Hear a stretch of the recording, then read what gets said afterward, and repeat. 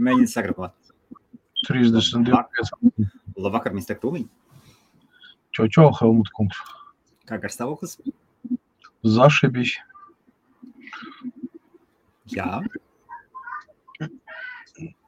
No. O, cik labs garstāvoklis. Ārprāts, tā kā driģents būtu saēdies nopietni. Vai ne? Es pārēdies un pārdzēries. Ko tu esi pārdzēries? Mēs šodien Sangrī mājas ņemam iekšā, es uztaisīju 10 litrus palnīti. Labvakar.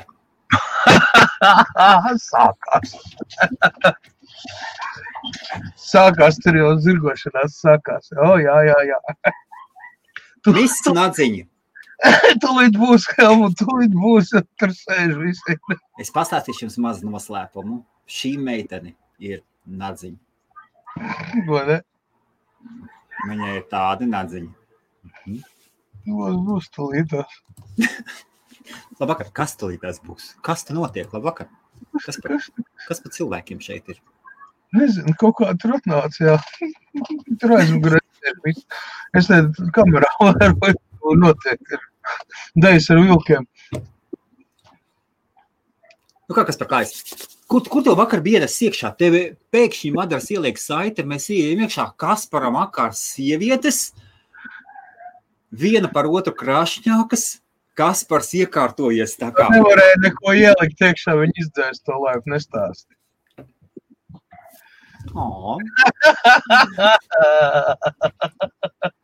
Tu lidās jāpārnes kameru uz aizmuguri. Tā, vai datorvakars? Nu, es tātad... Kad viss kāds vakars, man šodien tāds garastāvoklis, man vienalga pa ko runāt.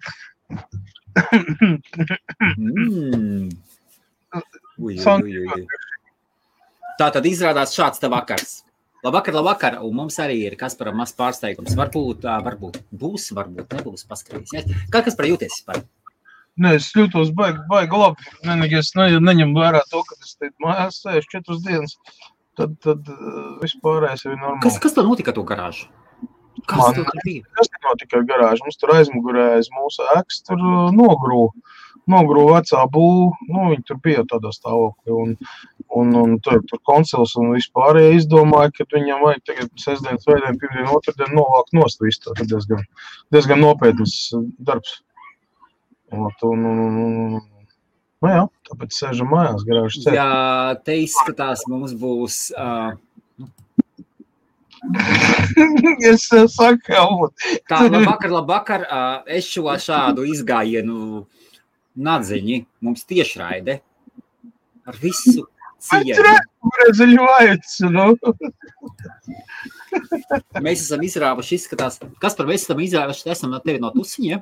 Nē, tusiņš, tur šašlik, mašlik, tur viss, kā sestdienas vakars. Labi, večukiņi, labi, daram. Nē, daram tā. Es jums pastāstīšu vienu noslēpumu. Man vispār diezgan mazi var kaut kas tā, es tāds mierīgs esmu, kas, tomēr, tad, kad es pirmo reizi satiku nadziņus, tad es paliku pavisam klus.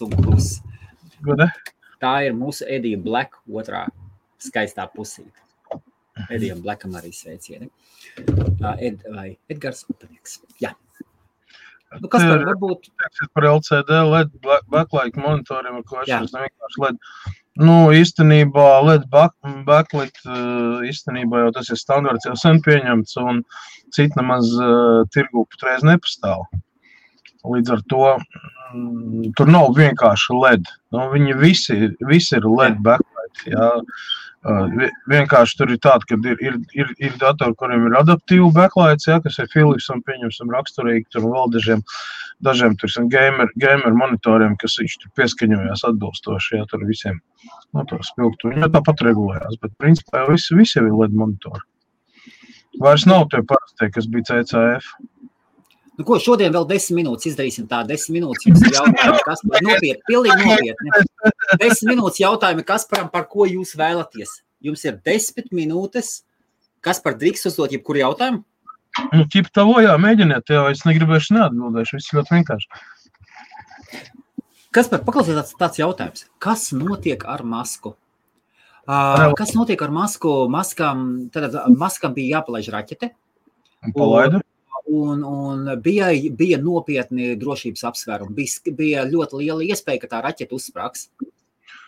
Un kas notika, un viņiem ir jāpaprasa atļauja palaist raķeti.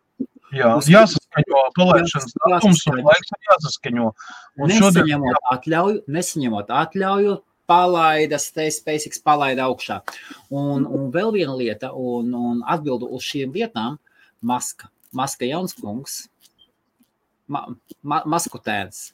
Twitterī dod tādus zibaņus par uz valdību un visām iestādēm, tā kā tikai. Un izrādās, un tagad visā šajā epopejā izrādās, ka Maskam ir patiesībā noteikts toreiz par to tvītu, tā ka viņš ar savu tvītu pacēla augšā Teslas akcijas, tā ka tas, kas viņam varēja beigties ar kriminālu lietu, tur, kur bija jautājums, kas vispār notiks ar Masku tālāk.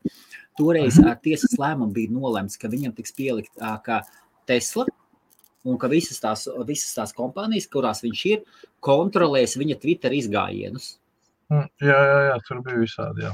Un viņš tikai viņus liek ar jebkādiem vārdiem. Kas tur notiek? Tur grūti pateikt. Bija šodien paredzēts palaist raķeti, bet atcēla uz rītdienu. Tā kosmosa misija, kas ir, tur arī atgriešanās arī pārcelt pa vienu dienu. Jā.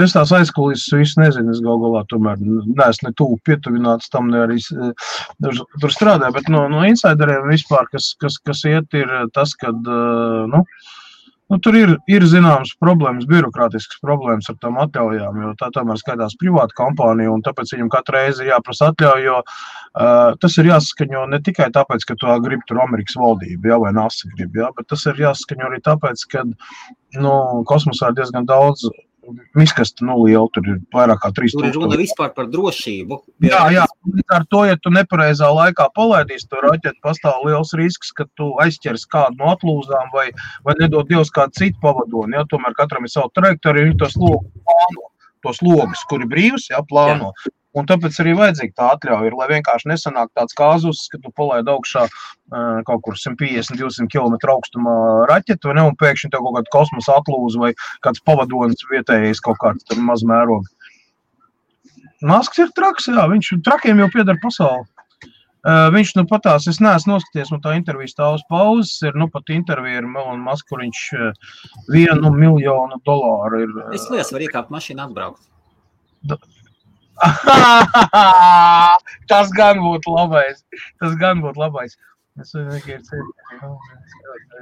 neuzlies, ka šis nozīs, jo tagad viss pašā priekšlūņaraģa mašīnai jārūs. Vai ne? Es zinu, es mazliet daļai pat Edijam šoreiz piekritīšu. Zinu, kāpēc? Tāpēc, ka Hyundai koncerns ir ļoti nopietni ķēries klāt pie ūdeņraža auto.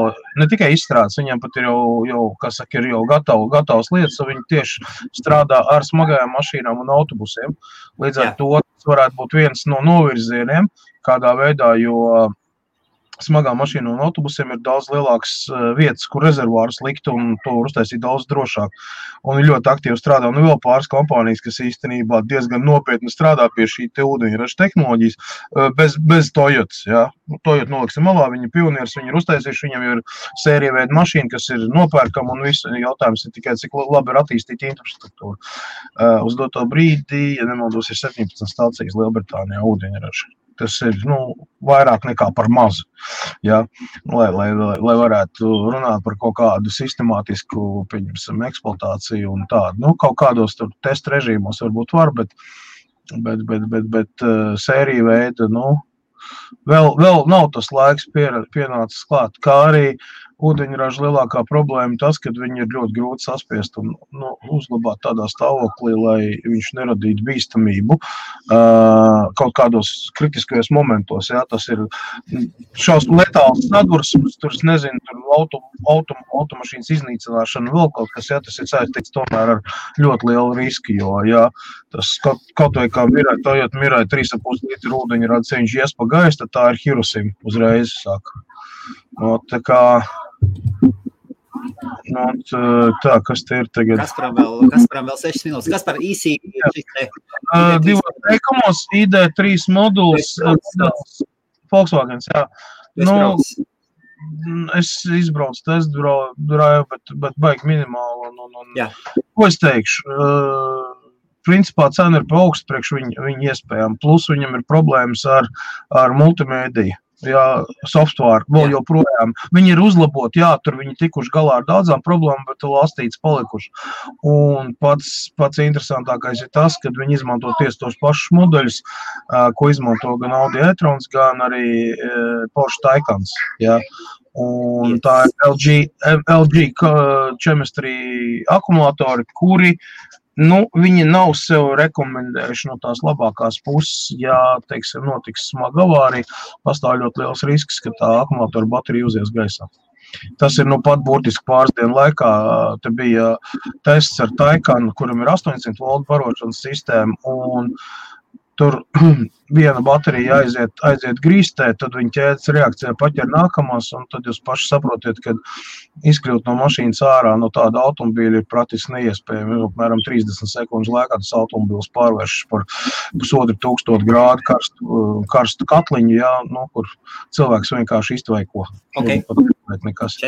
Mēs vēlējām labs, vai kāds labāk prasa sliktāk videokārt vai sliktāk prasa labāk. Džerī, tas ir visticamākais saistīts vairāk ar konkrētas spēles, konkrētiem parametriem. Ir spēles, kas prasa mazāk procesoru jaudu, bet prasa vairāk videokārtas un otrādāk. Tur ir jāskatās katrā spēlē, jāskatās individuāli, ko viņš vairāk izmanto. Tāpēc tāds viennozīmīgs atbildes šeit nebūs. Es domāju, ka Asus Republic of Gamers, viņam ir pietiekami plašs klāsts ar datoriem, kur tu var pielacīt datoru atbilstoši savas spēles konfigurācijai, kurš to būs visoptimālākais. Tātad, kā mēs redzam, fizikas teorijā ir tā, ka Kalašņikov ieļo, iztīra un sagatavo, un viņu ieļo, ieļo, tur visu iztīra, visu. Kasparu nav jāieļo, Kasparam vienkārši jādod ir limitētu laiku un daudz spraigas dažādas jautājumus, un viņš tikai un aiziet kā ID3. Kasparam nākošais jautājums šāds ir 3 minūtes palika.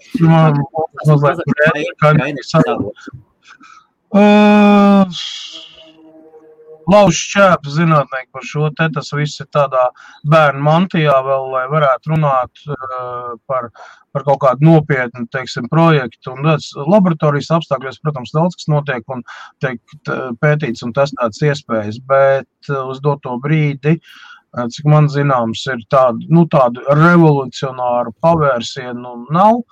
Un tuvākā laikā sēriju veidā vai pieņemsim tādas, kas ir pirmssērijas, tādas versijas, varbūt, ka būs gada beigās, varbūt nebūs. Grūti pateikt patreiz. 2. Vai TT ir auto, elektro? Nav. Volkswagen TT? Nav. Ok, labi, šāds jautājums. Kāpēc Kaspars nekad nepiemina Latvijā ražotos elektrokartēmus? Tāpēc, kad īstenībā par elektrokartingiem es diezgan maz esmu interesējies. Un, tas nav tā, ka viņu reklamētu visās malās un par viņu ļoti plaši stāstīt. Cilvēki, ja gribētu padalīties ar to, tad viņi noteikti kontaktētos un kaut kādā veidā popularizētu to. Vietējā mērogā varbūt, kad arī ir kaut kas, bet tā, ka, teiksim, Eiropas slejās, pieņemsim, vai pasaules līmenī, es neesmu vienkārši lietas kursā, un gal galā es vairāk pievēršos tomēr elektroauto kā pilnvērtīgi. Kartings tas ir tāds, slēgtajās trasēs, ko izmantot, tas ir vairāk izklaides brauciens. Teiksim tā, ja taņem tas vairāk izklaidē. Ne pirmo gadu elektrokartingi ir pazīstami, un viņi ir diezgan daudz un dikti ir daudz kompānijas pasaulē, kas viņus ražo priekš izpriecām. Pat, man liekas, viņam tu kādu čempionātu arī noteikti tādu vietēju mērogu. Bet es tomēr pievēršos vairāk elektroauto, smagajām automašīnām un autobusiem. Tas ir tas primārais, kas mani interesē. Kaut kā tā. Tātad spēlēm jāņem kompis. Laptops ir laptops tāpat limitēts. Jā, laptops tā ir portatīvā ierīce, kas ir paredzēta darbam, teiksim, ārpus office, vai ne tāda? Ēdābolus. Kaspar, un pēdējais jautājums. Elektriskais Kalašņikovs. Kaspar, kā ir ar militāro jomu elektriskiem ieročiem? Patreizajā momentā amerikāņu militāristi cenšas vienoties ar Elon Musk Starlink par portatīvu šī SpaceX Starlink internetu modeļa izgatavošanu, kas būtu portatīvs, ko varētu karavīri izmantot, lai operatīvi nosūtītu datus un tādas, jo tas šķīvīts ir diezgan liels, un viņš nav smags, viņš ir nērts vienkārši, un kas armijniekiem, kājniekiem vai kaujiniekiem ir vajadzīgs, tas, ka tā ir mobilitāte, maz izmēru un kompakts, lai viņi varētu pārnēsāt. Un patreiz iet sarunas par to, kā to varētu būt gatavu, un ja tas izdosies, tad būs īstenībā arī lētāks tas Starlink internets, jo pateicoties militāriem pasūtījumiem, mums ir iespēja tikt pie tehnoloģijām mazliet lētāk, vai ne?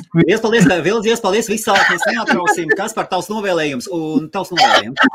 Nē, sestdienas diena, atpūtieties kārtīgi, tas ir to. Jā. Un mans ieteikums tāds ir, tad, kad pie jums atnāk ciemiņi, neiet tiešraidē, neiet.